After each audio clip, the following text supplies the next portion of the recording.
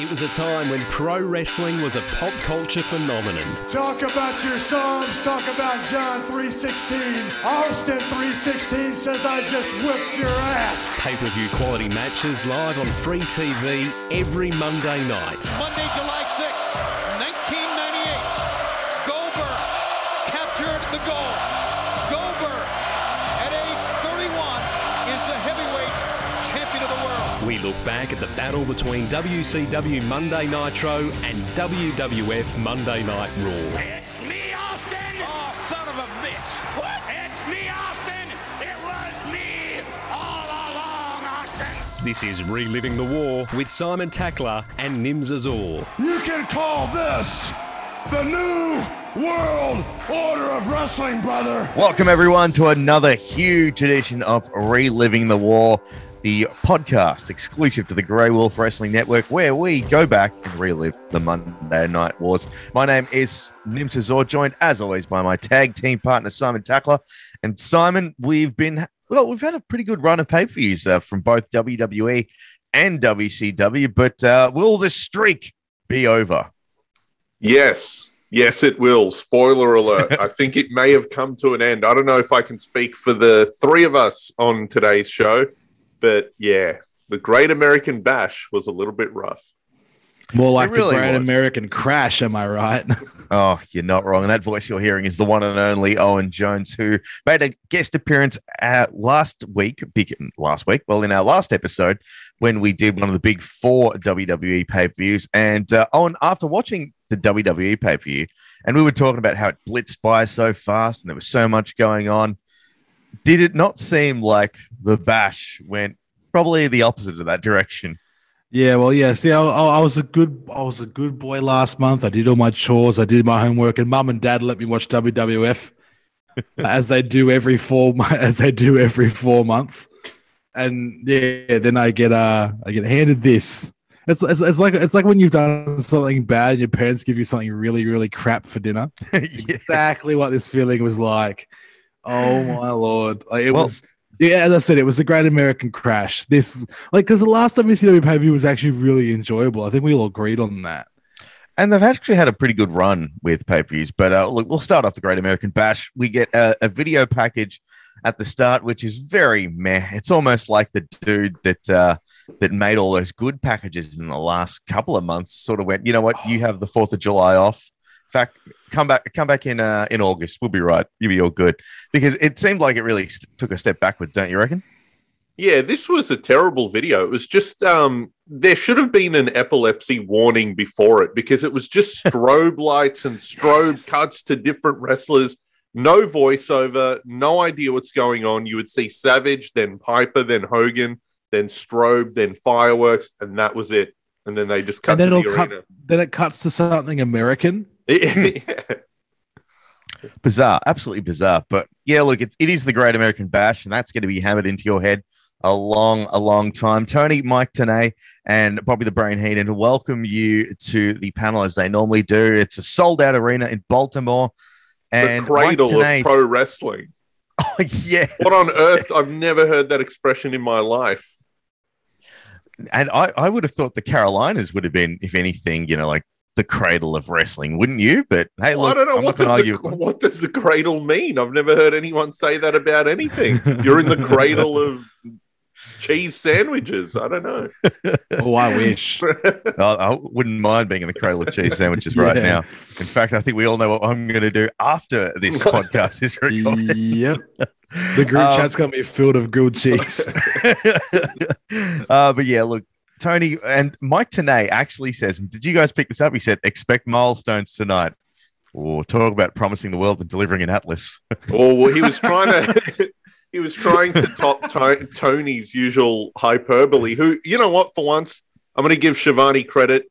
This time, he was going over the top, but he was right, because he said in tonight's main event, we have arguably the 4 greatest wrestlers in the world in one match. And you know what? It was Hogan, Brett, Piper, Savage. I'll let that one slide for Shivani this time. Oh, he's kind of right. Yeah, Yeah, you definitely can't say that in terms of name power in the main event. Like if Savio Vega was in that, then maybe you might go, I think you're putting a bit of salt and pepper on that. But aside from that, he was pretty spot on there. We then throw to Mean Gene Oakland that then takes over momentarily for some reason. He doesn't even do a hotline plug. Like that's how phoned in he is. And then to emphasize like how sort of last minute and put together this pay-per-view is, they use an extended recap from WCW Thunder. Like, Owen, I'll throw to you for this one because you weren't obviously there to live through those glory days of Thunder and Nitro and bloody blah. You know, this was the original red and blue TV shows in professional wrestling. And what did you think when you saw just huge chunks of WCW programming? Well, that's part of my opening paragraph of notes.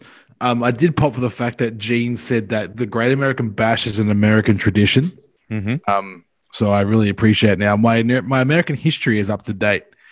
But yeah, so the show at that point, the show had been going 5 minutes and there'd still been no matches started. And then they throw to the Thunder recap. And the first entrance doesn't start until 7 minutes and 43 seconds into the show. I was clocking that too. I'm glad someone else noticed it. Because it got to the point I'm like, it's been a lot of gaga going on right now. And then I'm like, oh, look, a recap for something I don't care about. It really like made it didn't really give much to the story. And then I was like, here we go. All right, Benoit's just going to cut and start walking out there. I was like, oh, okay, cool. We're into it. It almost really highlights the difference between WWE video packages. Like we always talk about this, and we've talked about this even to the present day. Like they sort of recap the feud so perfectly and do everything that you can dial back in and do it. We mentioned how AEW just use snippets. WCW sort of have gone the opposite direction. Just like, oh, well, look, we'll just show you what happened on Thunder without any context. And it's just like, yeah, look, I understand what you're doing, but no, it's just sort of fallen flat. But let's get to the match because you're right. It just abruptly ends. Chris Benoit's music comes out. Did you notice, Simon, the Soylent Green is people sign that's in the crowd throughout the whole show? There were some signs on during this show that I couldn't figure out why someone would take that sign. They all felt like in-jokes. And I think as we mentioned in the last episode, signs at wrestling shows were the equivalent of Twitter back then. It's just, hey, here's an inside joke. But, yeah. Now, let's start off with the match because it's Booker T and Chris Benoit. It is the final match of the Best of 7 series. It's technically match number 8 because during the 7th and final match, Booker T got an assist from Bret the Hitman Hart came out and attacked Booker T, which caused a DQ win for Booker, but that's only due to Chris Benoit going, hang on. I don't want to win this way because Bret's interfered. Now, that didn't require an entire 7 minutes of Thunder to us insert into the podcast so you can catch up to speed. So that's basically what happened, which I thought was a really good angle. But we'll start off with you, Owen, because this is, you've probably heard a lot as your time as a wrestling fan about this legendary Best of 7 series between Benoit and Booker T. And yes, we've only seen a couple of snippets of those matches, but what do you think, just looking at what the boys put out in this final match, how do you think, like, as a program, it all went? Very, very nicely, because this match was so good. It was so, like, and the crowd's so into it too. Oh, the crowd was just they ate it up like Simon's currently eating his breakfast. Like they were just so into it. Like it was just, this was like, I think one of my notes is this is literally perfect professional wrestling. Yeah. Like this, they got the crowd into the story. They actually, like, the wrestling was great. The high spots were great. And, like, there was so many falsies. It was such a good match. One thing I actually never noticed, Simon, was I never noticed that, like, Benoit's, like, Prince-esque logo on his tights. Yeah, what is that logo? I think that might be an old Four Horsemen. Was that a Horseman leftover one? Logo? I think so. But yeah, it is a bit. But it looks like the Prince to the love symbol guitar. Yeah.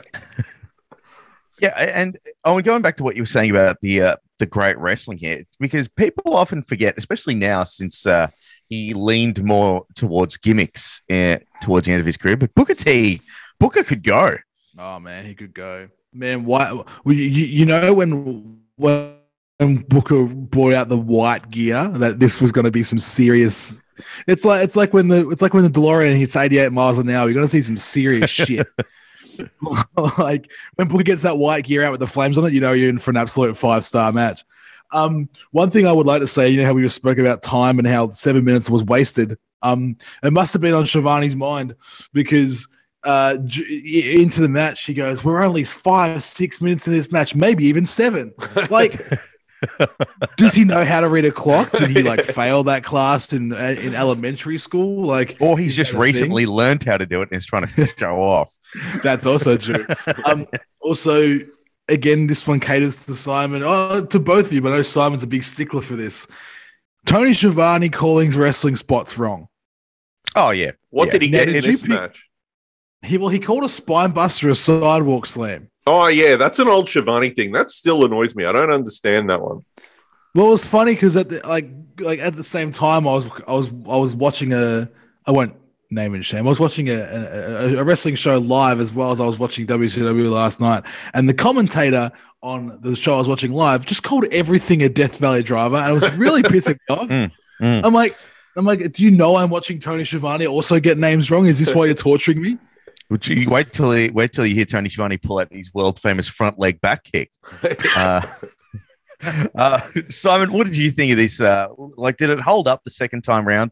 The Benoit versus Booker T, because I thought, at least personally, like there was definitely they weren't trying to force any blood out of a stone. This was one of the hottest rivalries in WCW, and as Owen constantly always says after we watch one of these matches, should have catapulted Booker T to superstardom. Yeah, I can't criticize this. Like, the angle was good to justify an 8th match.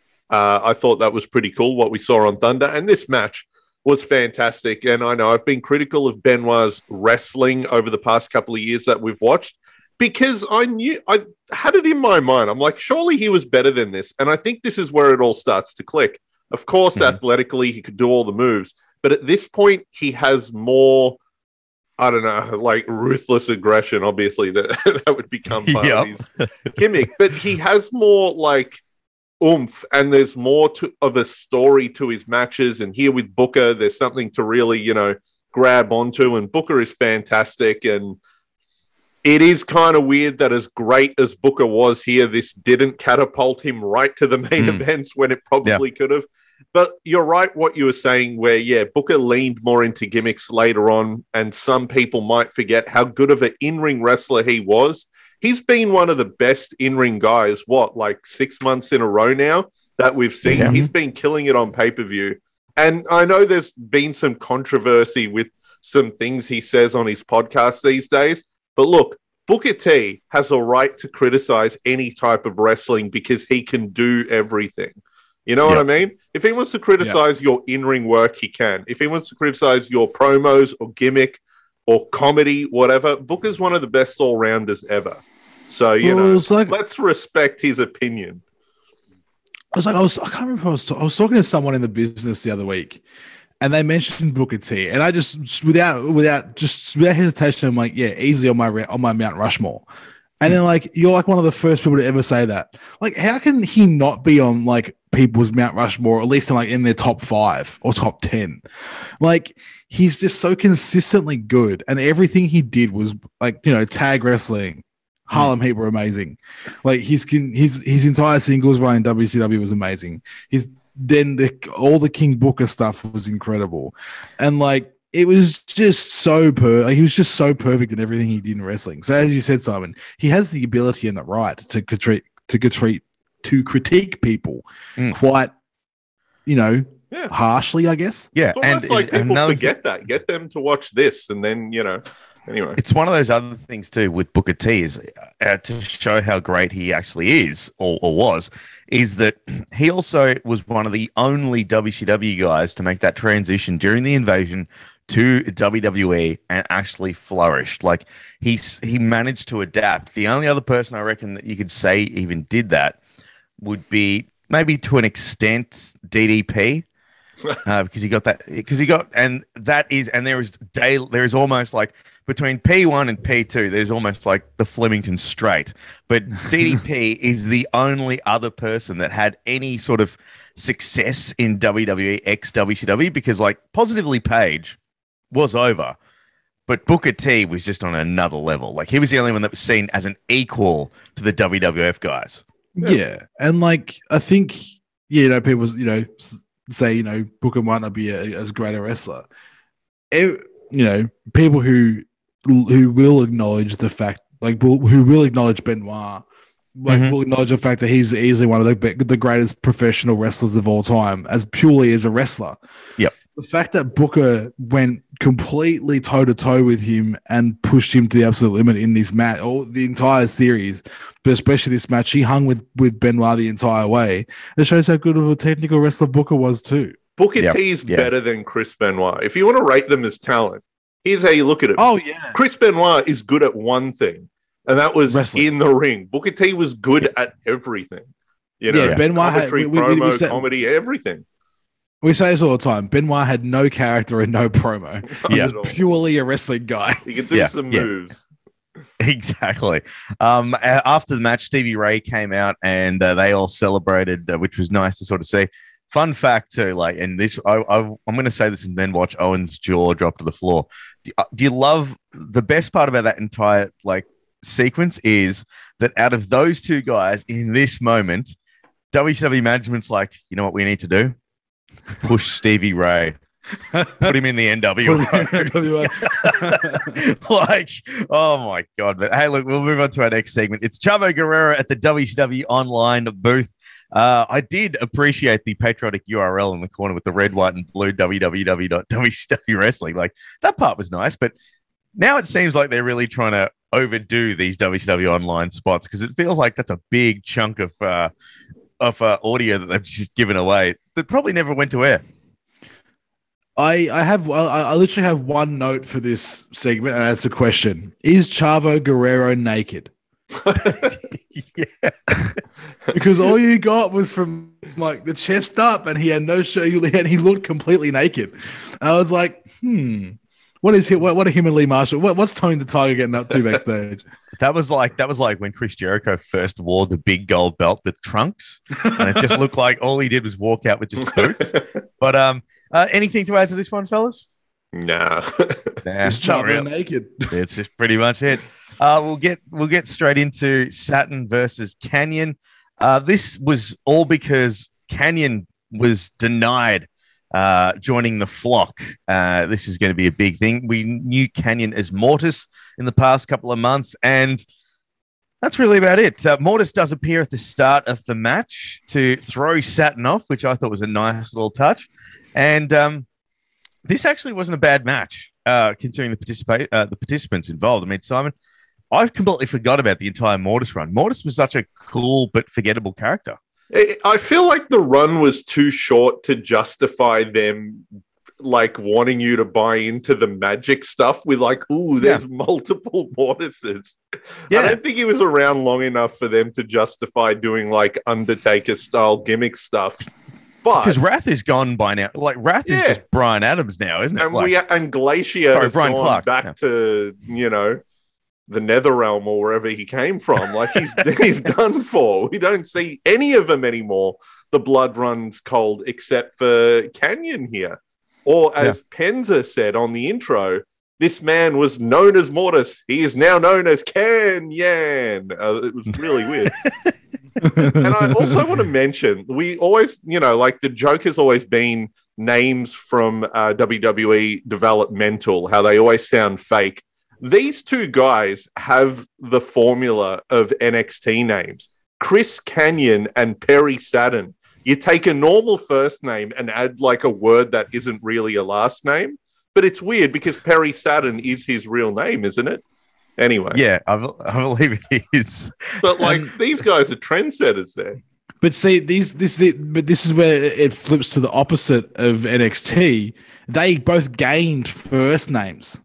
You're right, actually. This You're is right. true. This is true. They gained their first names were taken away from them. They were given the privilege and honor of getting a first name. You can have your name back. Yeah. What I liked about WCW in this era was they would, if they did do a name change, it'd always extend it. Like Lex Luger went from Lex Luger to the Total Package. Like not even Lex Luger, it was the Total Package Lex Luger. Then it's like, might be a bit too big. Let's just call him the Total Package. And then Sean Stasiak, when he debuted, went from Sean Stasiak to the Mecca of Manhood, Sean Stasiak, and then just the Mecca of Manhood. It's just like, dude, we're not even getting into that 70s guy, Mike Awesome. But and then there's people like Macho Man Randy Savage, who people couldn't understand whether it was Macho Man Randy Savage or Randy the Macho Man Savage. Yeah, it's just call it March and leave it at that. Let's get the match though was fairly serviceable, and Canyon could go.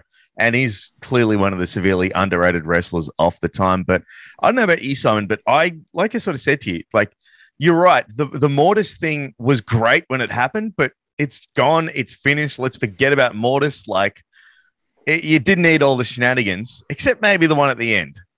Yeah, I don't think the crowd was fully into buying into this. They weren't into it enough. The match was good in terms of the moves they did. But man, Benoit and Booker T just got the most out of the crowd because they weren't buying any of this. And Saturn was really trying. He did like a Sabu style, double jump moonsault with a chair. And the crowd didn't even make a sound. They didn't react to that at all. Like, yeah, I don't know. They were trading moves. I couldn't really tell who was meant to be the good guy either because Saturn isn't really in the flock anymore. So it was really confusing. And then to make it more confusing, the commentary team, I think it was specifically Shivani and Tanay, couldn't decide what the flatliner was. One of them was saying that it was the reverse Russian leg sweep, which it is. The other was saying it's a top rope Samoan drop. And then it just got awkward because then when the finishing sequence happened and we saw a flatliner, neither guy would commit to calling it the flatliner anymore. I think one of them just said, that's the Russian leg sweep. And it was a big mess. Yeah. And another thing too is like it also had interference. Sorry, it also had interference from the flock as well, just to really muddy the waters a bit. So yeah, it's one of those things. And sorry, what were you going to say?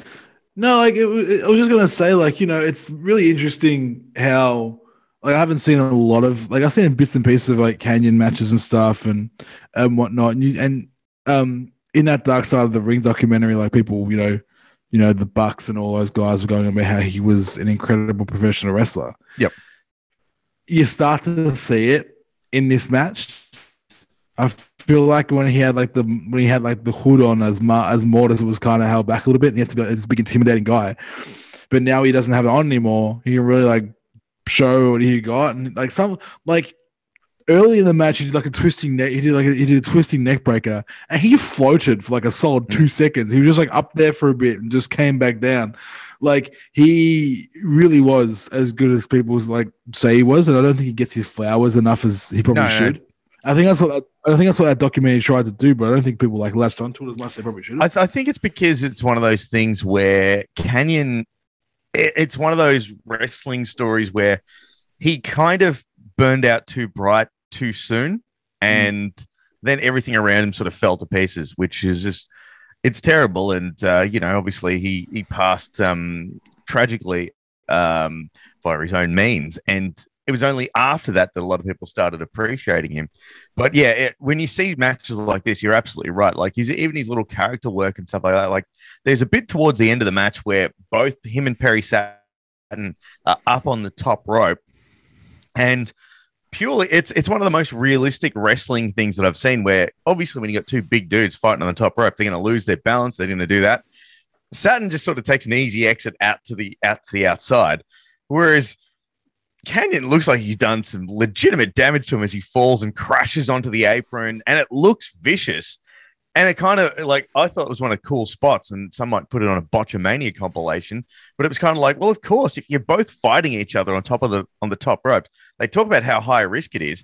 And maybe I'm thinking about it too much, but I feel like that's how Chris Canyon would think about wrestling. Like he'd always go into other layers. Like, what do you boys reckon? Well, yeah, that makes sense because it's not going to be a clean landing falling off the top rope every time into, this perfect looking move or bump or whatever. There were nice touches like that.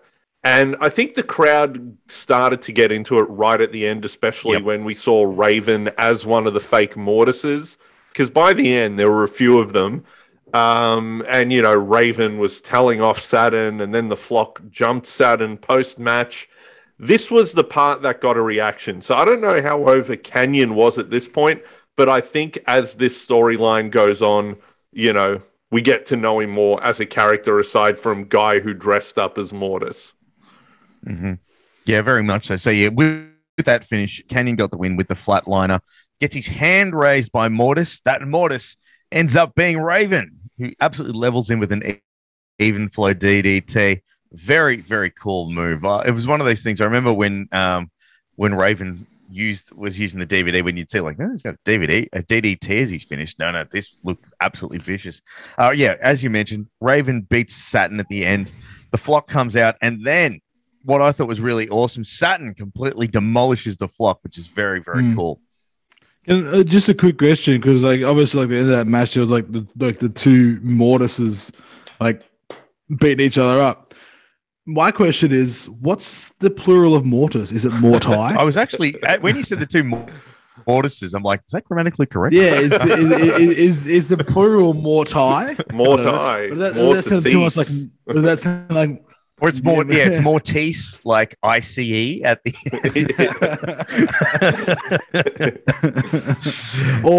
or you can spell it ESE like geese. Yeah, exactly. But look, let's quickly get through our next match. We get some more highlights from WCW Thunder, and then we see another WCW Cruiserweight title match between Malenko and Jericho. Quick start to the match. There is absolute clotheslines aplenty. I've got it written down here. I felt like this is one of the weaker Jericho v Malenko matches, which is a shame because it was so hot. And Owen, what did you think of this one? I agree. I must say, I love the Crybaby Jericho. It's fantastic. Promo. Conspiracy theory, sort of. Yeah. And was he wearing a Ray shirt in that promo from Thunder? From Thunder? Yeah. I don't know why he was, but but yes, you're right, he was. Heenan had one of my favorite calls of the night when he was like, Malenko maybe the man of 1,000 holds, but he has 1,001 counters. That was perfect Bobby Heenan commentary. I loved it. And then what was this? Yeah, when Jericho called out Malenko's dead father, Malenko threw some absolute grenades at him. Oh my god! There was some absolute hot potatoes being thrown in on that one. But the match was serviceable, but as you said, it wasn't great. The finish of the post match is what made me pop more than anything. The match was very serviceable. It was it wasn't a bad match by any means, but because we know what these two can do together, and maybe it was because Simon did Malenko's father pass away very recently? I think it was prior to Malenko going away before this, or that's why he went away, because that was part of the build to this. All about his family, and he's a letdown to his father. And yeah, it's pretty recent. It's that classic wrestling thing where they're going to use a recent death as part of a storyline. I got to say, recent drinking problem. Yeah, exactly. I thought this feud, in my mind, it ended at the last pay-per-view. That's how I remember it, with the amazing unmasking in the Battle Royal. Malenko gets his revenge. That's what everyone remembers, and that's the end of it. I didn't realize it keeps going. And this match was fine, but I'm glad you guys didn't think it was that great either, because I thought it was just me. I'm like, this isn't clicking the way I thought it would. This is almost like, when they talk about Hogan and Andre, you imagine it ended at WrestleMania 3 and then, Hogan has retold, and then Andre retired and died 2 weeks later. They wrestled 4 more times on pay-per-view within the next year. Yeah. This is one of those. It's you kind of missed the natural ending. There are some cool little spots too. We see the Chris Jericho arrogant cover, which he became very famous for. And also, interestingly enough, Jericho actually doesn't use the lion tamer, but what would then become the walls of Jericho. But obviously they call it a Boston Crab, which was a cool little ending sequence. Malenko gets the ropes, and it was a hell of a reversal from the lion tamer attempt into a Texas cloverleaf.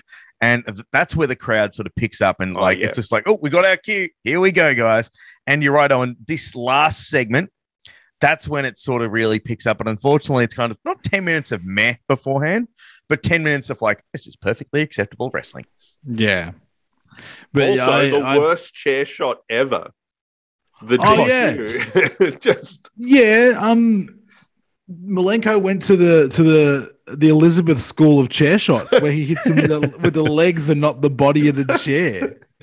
And there is no impact at all anyway, and somehow that's a DQ. It is a dud of a chair shot. It was a dud of a chair shot. So Jericho, as Owen mentioned, made the comment about Malenko's dead father, and Malenko completely snaps. It's a DQ finish. They then brawl around the arena. He gets dragged outside to the point where Doug Dillinger, who is the legitimate head of security, has to try and calm Malenko down. I just absolutely pop by seeing Chris Jericho use the crossing and stop traffic and then run into a building. So that's just so good. I'd like to rewind slightly back to inside the arena when they were brawling inside the arena, and then Jericho walks into the toilets. But then it's the ladies' toilet. He walks in the ladies' room. And then Heenan goes, too many letters in that word. And I popped so audibly loud when Heenan said that, because it said women on the wall, and I just lost it. It was so funny. But yeah, when Jericho just walks out in front of oncoming traffic, I was like, I mean, surely he's probably gotten that. He's gotten that Instagram DM every so often, you should walk in front of traffic. So maybe he took it back 25 years. Actually, but that was, and then he just walks into a random building. Yep, that's great. It's one of my favorite things because I love how. What popped me even more was Malenko was standing there with hands on hips, just turning around, yelling at Jericho, like looking around like this. I'm like, what? You saw him walk into another building across the road. It's like a video game. There's invisible wall there. It's the end of the world. You can't cross it. He just keeps walking on the spot. Yeah. That was the highlight of the match, the backstage brawl. If it was only this short brawl, it would have been better. So we get to our next segment here, and we've got another appearance by the Guerreros at the WCW online booth. And thankfully, it looks like Eddie Guerrero is wearing clothes in this one, which is good to see. But it's a very strange little thing. Do you feel like when they approach the guys and be like, hey, would you mind doing the WCW spot? It's like, hey, sure, what do I need to do? Just make up some words for the camera. It's only be about 2 or 3 seconds. And then Eddie really, really had to pad in this segment. I thought Eddie was great here. I thought Eddie made the most of this opportunity because they don't really do promos on WCW pay-per-views a lot in this era, it seems. So Eddie was like, well, I'm going to get my match over in some way. And we're really seeing the over-the-top side of Eddie now, where he's begging Chavo not to fight him and he's crying. I thought Eddie was good here. I reckon Eddie was just given one brief. It was just you don't want to fight Chavo. He's like, yeah, cool. He said he's first, but then he's like, oh, crap, we've still got the camera on me. Red light's still on. Oh, please, Chavo, don't do this. You don't want he made chicken salad out of chicken shit. I'll give him that. It was like the scene in Blues Brothers when Jay, when Jake is in the tunnel and Carrie Fisher's shooting at him with the machine gun. So please, baby, no, don't do this. It's the exact same thing, and I popped real good for it. But can we just press fast forward because I need to talk about the next promo scene. Oh, the Hooverton Guerrero, a very odd piece from his Oasis Active video message. Hold on, before we get to the video though, there was a sign in the crowd that foreshadowed it. The vibe of the video, because it said, Hoovy, put the mask back on, you're stealing all the chicks. And it was the perfect sign to cut to before this video. Well, this is a very, very odd vignette of Juventud Guerrero because there is no words, there is no nothing. Although I did write extensive good use of the fade transition though. Oh, when he faded from step to step. The step, yeah.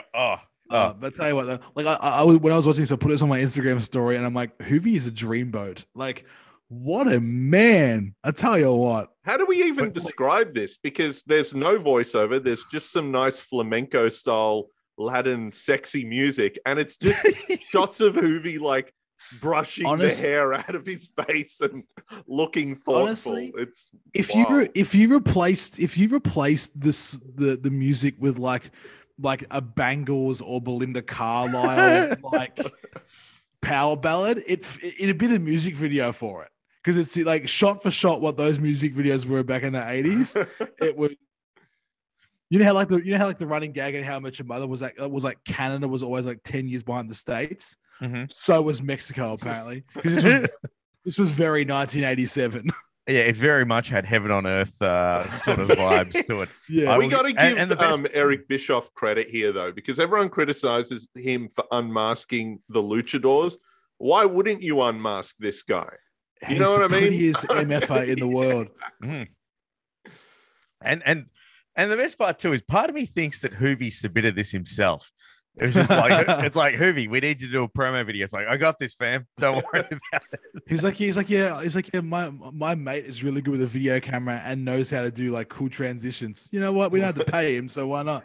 And do you think the commentators didn't know what this video was going to be? Because I swear they were like, and now let's take an inside look at Juventud Guerrero, a man who never gives up. And it was just that's like, him looking. Shivani was making you seem like this was going to be, like Tony Schiavone. The way he sold it was like this is a Rocky movie hype package. Like when really it's just Juventud looking pensive at cameras. It was very Fabio Circa. I can't believe it's not butter commercials. Yeah. We'll actually get to the match, which is Juventud Guerrero versus Reese. This is a hell of a mismatch here. Reese, I've written down here, Reese just looks like a pissed off anti-vaxxer at Bunnings that's been told to wear a mask, because his look is just, what is it? What is Reese? Like, what was Reese's gimmick? He's a guy who wears a flanny around his waist. He's part of the flock. Yeah. That is literally it. Now, Reese, for those who don't know, people might know him dressed in his other outfit, because Reese was the Yeti, the man dressed as a mummy who humped Hulk Hogan at Halloween Havoc 94 or 95. So this man, like, look, you might want to criticize his outfit here, but it's better than being wrapped like a mummy. So, well, look, I swear to God, Reese is in WCW NWO Revenge.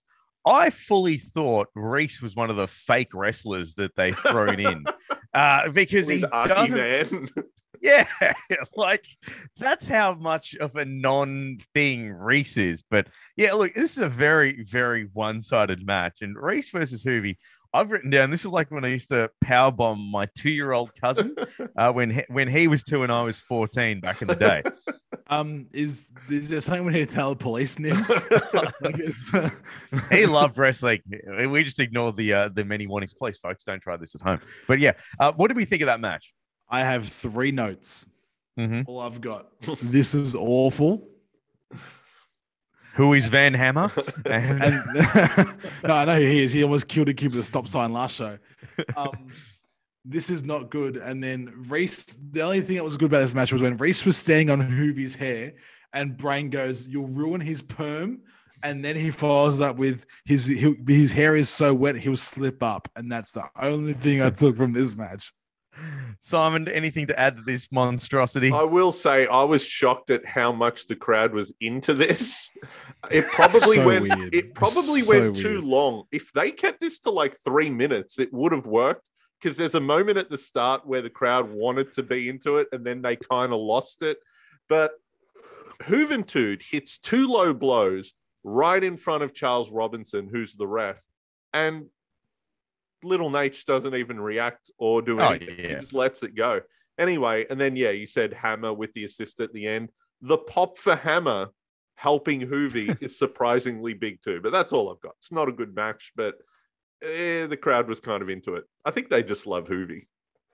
I think they did too. And just seeing that visual of Juventud versus standing next to Reese is a very funny one. We'll get to our next match, which is Chavo versus Eddie Guerrero. Now, I don't really have too many notes for this one because I was just immersed in this. This is one of the best slow burn WCW stories. And outside of the NWO, they did very little focus on the mid card. But this was just, I thought it was picture perfect. Okay, I'm going to say this because I love these guys and I think the angle has been good and it's so entertaining. I love Crazy Chavo and I love this version of Uncle Eddie. Eddie Guerrero is my favorite wrestler. The whole thing, it's fantastic. But I'm going to say I thought this match was a letdown. I expected more. And hey, I'm not the only one because at one point the crowd started chanting boring. They started and Goldberg and we want Flair. For some reason, there are certain tag teams that when they're relatives or whatever, it doesn't work when they wrestle each other. And this got me thinking because these guys wrestle years later at the 2004 Royal Rumble, and that's not great either. And that had a great build up too with the breakup of the Guerreros. For whatever reason, it doesn't click against each other. The Hardy Boys, the same thing. Name one good match that's Matt versus Jeff. A lot of tag teams, it's not as good as you think it's going to be in your head. The wrestling is fine in this match, obviously, but for whatever reason, there's just something missing. I don't know. Well, that's what I mean. Like because the chants, and you can see the chants in the crowd got to Eddie as well. But the thing that I liked about that, he was able to steer into it, like, and sort of use that sort of fuel to, benefit him as a heel, because he even did that little, that became a taunt in Revenge where it's like the kiss my ass. But yeah, I thought this match was like great. I'm completely ignoring like the crowd factors and stuff here too, because it is the perfect culmination of the story. And yeah, you're right. It doesn't quite have that. It doesn't sort of live up to that blood feud kind of hype that say Ray versus Eddie did. Like, remember that? Like, that was a very big sort of thing. But I still think this is the one that probably made Chavo Guerrero. Oh, absolutely. Chavo comes out great out of this feud for sure. Just as a match, I don't know. It felt like maybe my expectations were too high. What about you, Owen? What did you think of this one? I kind of sit in the middle of you guys. Like I thought the match itself was really good, but yeah, there was points where I was kind of taken out of it because the crowd were. Yep. But yeah, I enjoyed it. I'd probably get like a 7 out of 10. Like I really enjoyed the actual wrestling side of things and progressing the storyline and Eddie doing the whole pleading, going, no, we need to stop. And he takes out the knee, like. Like that, the whole when he's like really starts like incorporate like the lie, cheat, and steal kind of vibe of Eddie. The one spot that like really sticks out to me was that final the springboard tornado DDT. Oh yes, so perfect, and like Eddie like sells it so well. Like he just falls flat in his face, goes dunk, and then it was just so sick. It was very good. But I see both sides of the argument. One firmly in between. One thing that I think we do need to mention, and Bobby the Brain's commentary is very much a product of the time. And we'll probably Bobby Heenan gets so into Guerrero matches with his comments about their family. Surely he must have had some long-standing relationship with the Guerrero family. You would feel like you'd hope so. Not be going this full on. Yeah, it feels really over the top when it's them compared to even other luchadors. Yeah, he delves into sort of Jerry the King Lawler territory in those ones. But speaking of which, we then hit back to the desk after that match, and they hype up the tag match and recap how divided that Macho and Piper tag team is. We get a recap of Nitro this time, which is good to see. A lot of recaps in this one. Like, I don't know who's in the production truck, but come on, guys, pace your shows a lot better. And then we get to do we need to add anything to that one, fellas? Do you reckon? No. I like the fact that Macho used the word mark, and that was it. Yeah. Then we get to Booker T versus Fit Finlay. And because this is on pay-per-view, it's a TV title matches normally had a 10-minute time limit. There is not a 10-minute time limit in this match. And all I can say is Fit Finley takes Booker T's knee to town in this match. It is all Finley.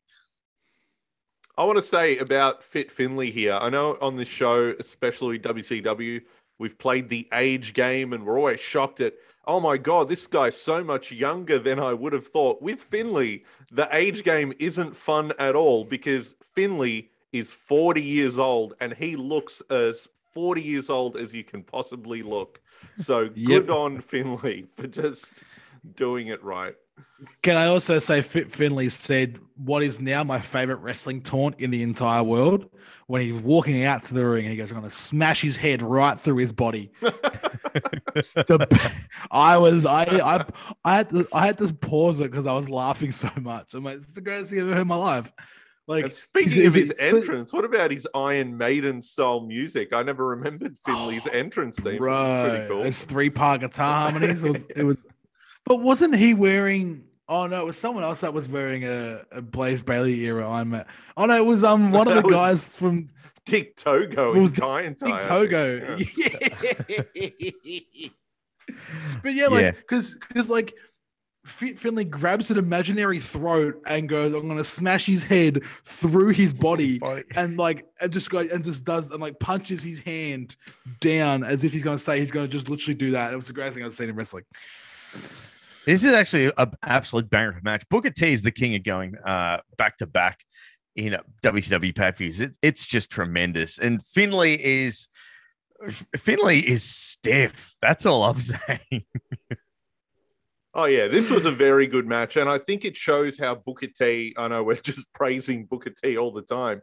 He could hang with a variety of opponents, whether it was Rick Martel or Saturn or Chris Benoit or Fit Finley. We've seen him wrestle so many different types of guys, Kevin Nash and Scott Hall, the Steiner brothers, whoever Booker T is in there with, he just has like whatever match they would have and it fits perfectly because Booker goes toe-to-toe with Finley. This is a really good brawl. It's nothing too fancy, but the crowd loves Booker T so much. Eat it up. Eat him up. That's all they're doing, which is great to sort of see. There's even a little spinnerini in there, and it's before the spinnerini became a thing. And it's just like a little transition move. What do you think of that weird sort of like tombstone pole driver, awkward reversal that was done by Finley towards the end? You cannot recover from that because that brought to mind WrestleMania in Orlando with Roman Reigns and The Undertaker. Same thing happened to them. Once you're flat on the ground, I thought Booker was going to do it. And I thought, oh my God, can someone actually do that? You can't pick someone flat off the ground. Yep. And you probably shouldn't try. And they learned that here. But they recovered quick and then still went to the tombstone finish because I think that's how they wanted it to end with Booker winning with Finley's finisher. But my God, Booker doesn't give him a normal tombstone. He gives him like a outward facing like a spike tombstone.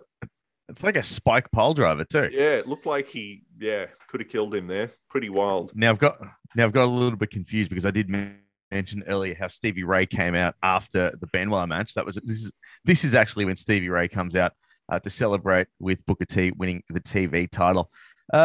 It's a perfectly serviceable match, and like we keep saying, Booker should have been a made man after this, but.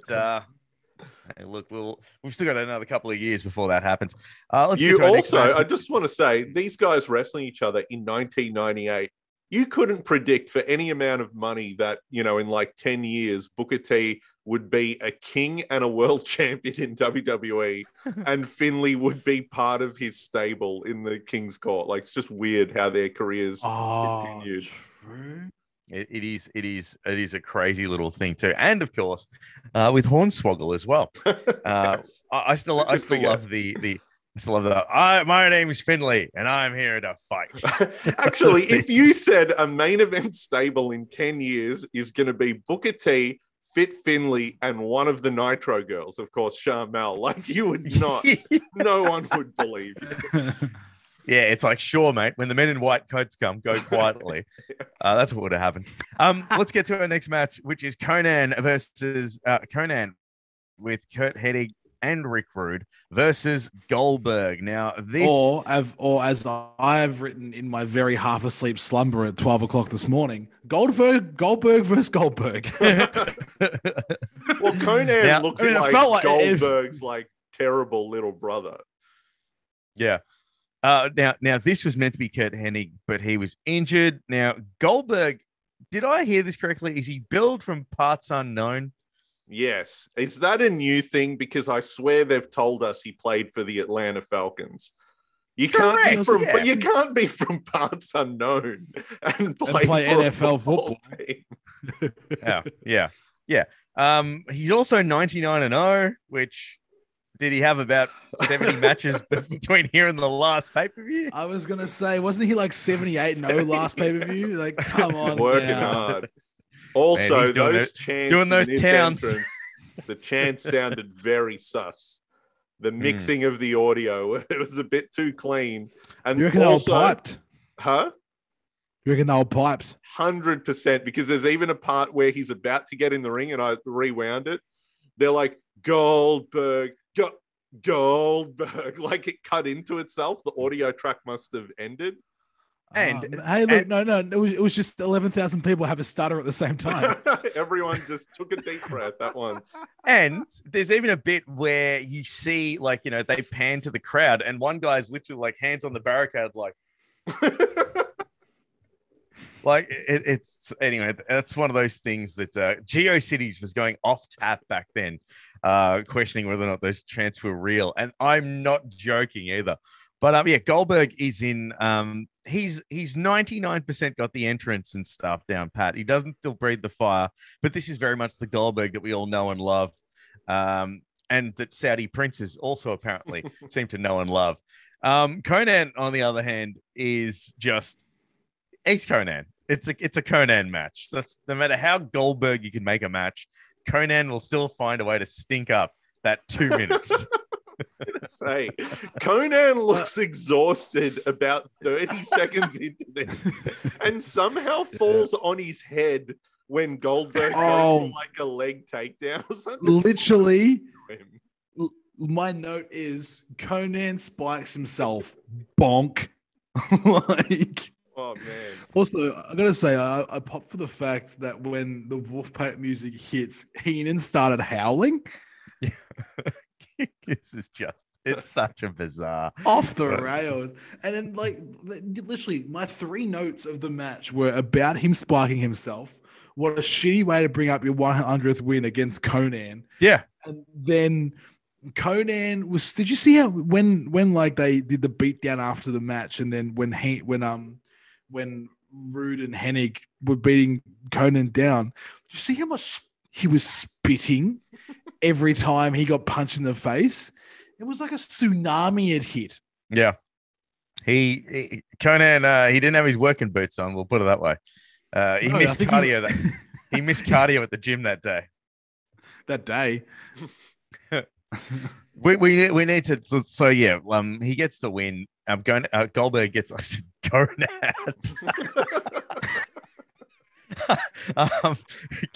Goldberg gets the win against Conan with a spear jackhammer, and he's done.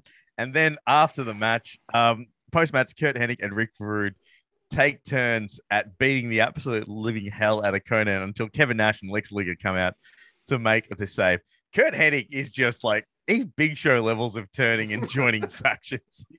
He's turned at least 6 times since we've seen him rock up in WCW. And I'm glad this ending happened, though, because in my mind, I was like, 1, weren't the Wolfpack a bigger deal? Why would Conan just get killed? And 2, I always thought the Wolfpack were like clear-cut faces. I think this is where that happens, because Rude and Hennig don't fit the Wolfpack, especially kind of the vibe they were going for once they get out. So, okay, that was kind of good. But what a weird start for the Wolfpack for one of their guys to just lose in 1 minute.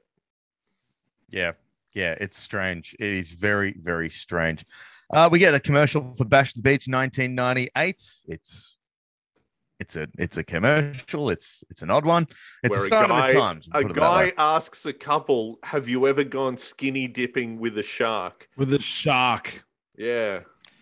It feels What I like a did weird find- threat anyway.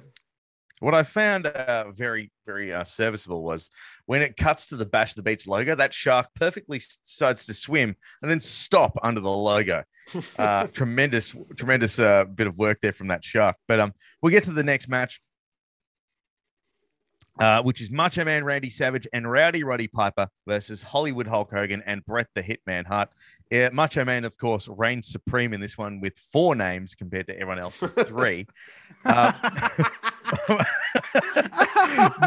Unless you count the Hitman. No, you can give Bret that 4. does not count. That does not count. That does not count here. But Michael Buffer, though, is definitely counting the because he is paid by the word. Oh my God. Intros, He's absolutely given up, hasn't he? He's it's remarkable. It is given remarkable. Legends United versus Legends United. And then, oh my God, my favorite thing was when it was talking about Macho Man, anything goes, ... anything, including pain. Oh, no, that's terrible. Did anyone else notice that sign in the crowd that had like Macho and Piper versus Hogan and Hart Welcome equals to Jurassic Park? Oh, Yeah, that's yeah. good.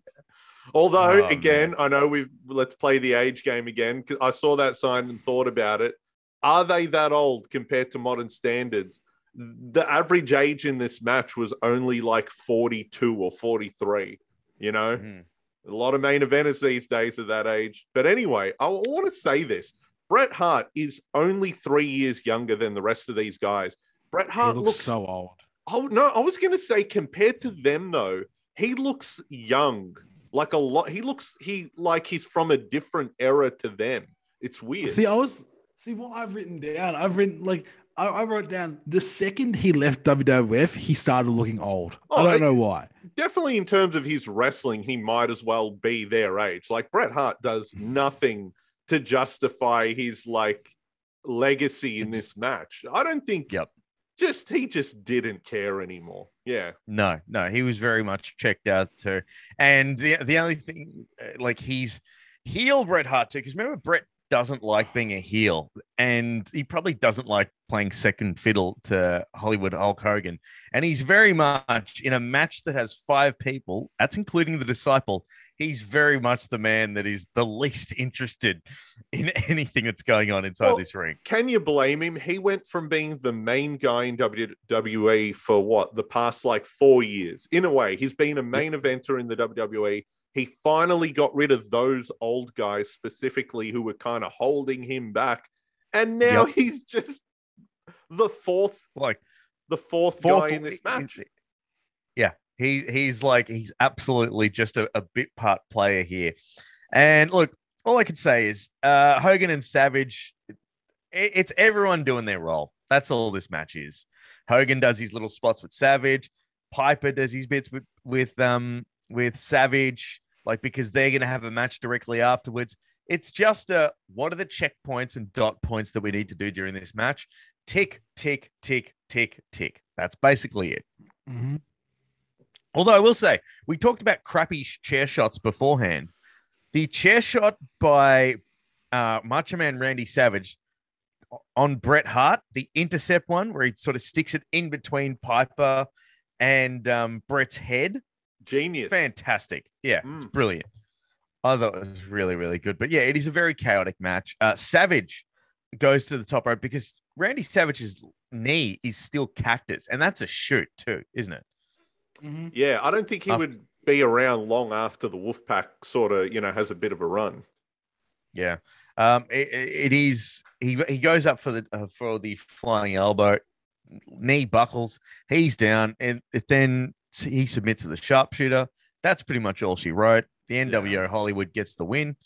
That's about it, really. And Owen, again, me just adding useless trying to be funny notes to this match, because like the match was fine and serviceable, obviously, for the multitude it was. Hogan gets more offensively dark every single match.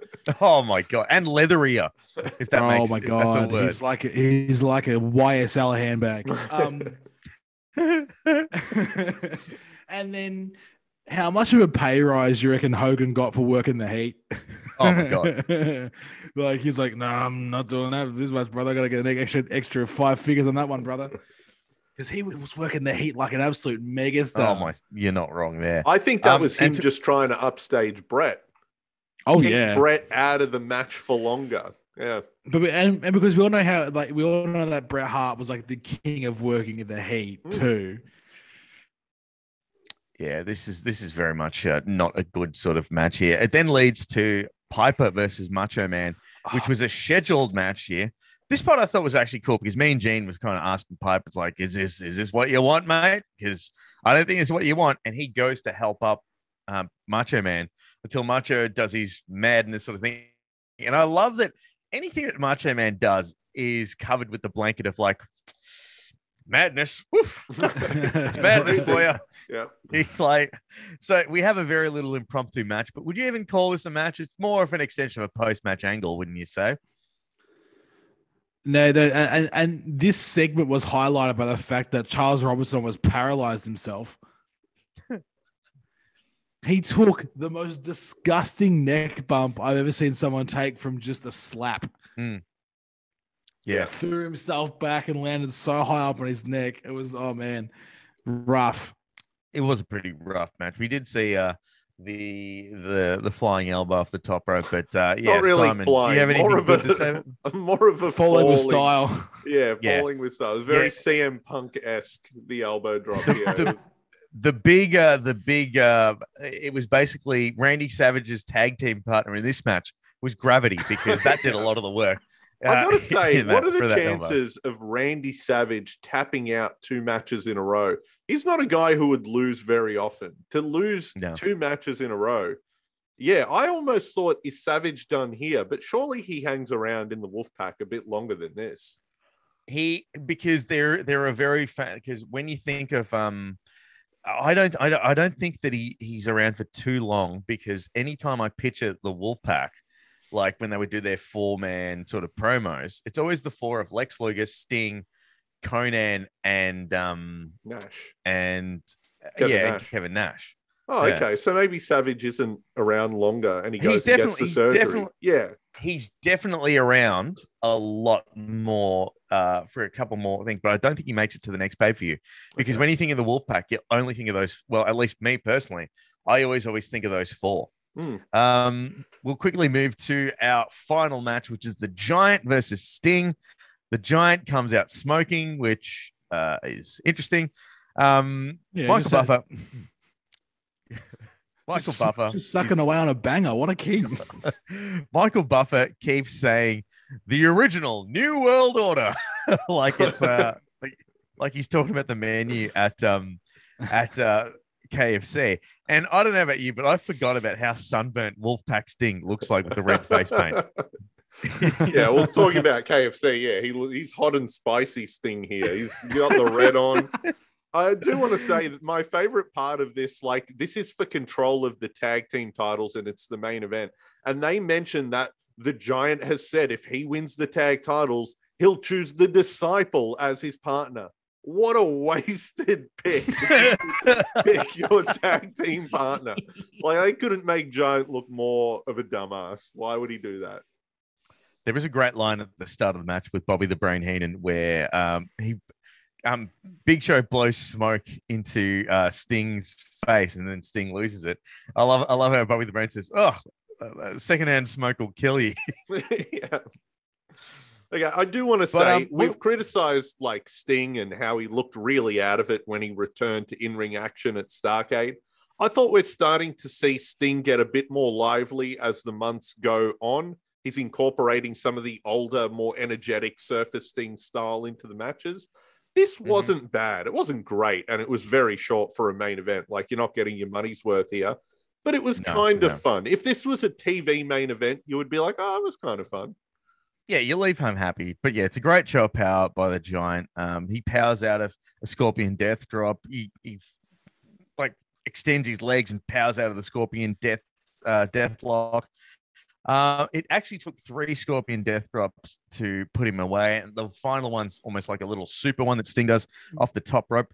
Mike Tenay excitedly exclaims the Stinger Death Drop. And then he corrects himself. Mike Tenay. He was like, the Stinger Death Drop, the Scorpion Death Drop. He said it twice, but he said Stinger Death Drop first. And I was like, you silly boy.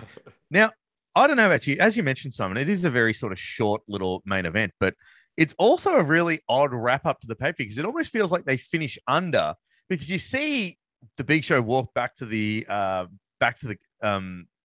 dressing room area and stuff like that, back up the ramp. But it just feels like a clunky pay-per-view. Like all in all, like Sting gets the win.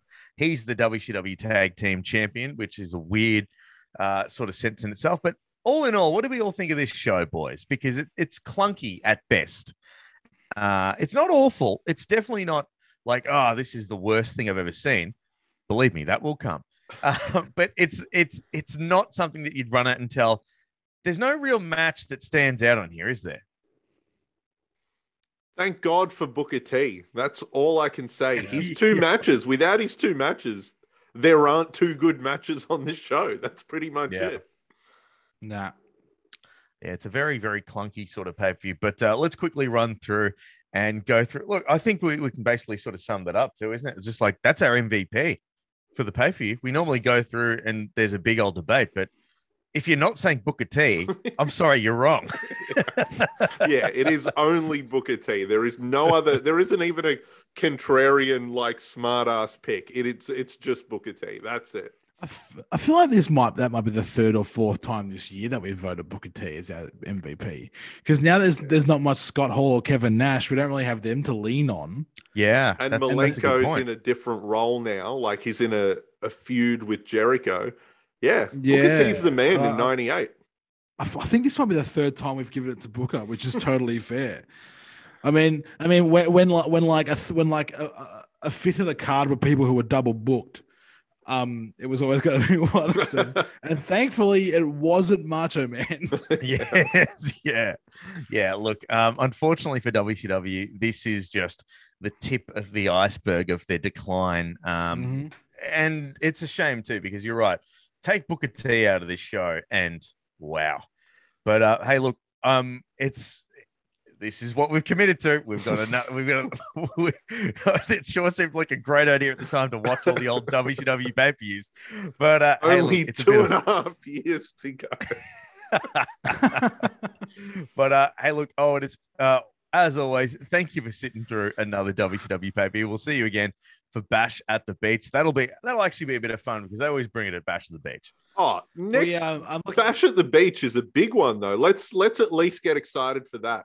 This is Hogan and Rodman versus DDP. The mailman. Yeah. The mailman. So at least we got that. So this is pretty good. Simon, you and I next on the agenda, we have got Fully Loaded in Your House headlined by The Undertaker and Stone Cold Steve Austin against Kane and Mankind. So this should be a pretty interesting one to see. But yes, in case you missed out on any previous episodes of Reliving the War, jump to greywolfentertainment.net. Check us out on the socials, Grey Wolf ENT, and we will catch you next time for another edition of Reliving the War.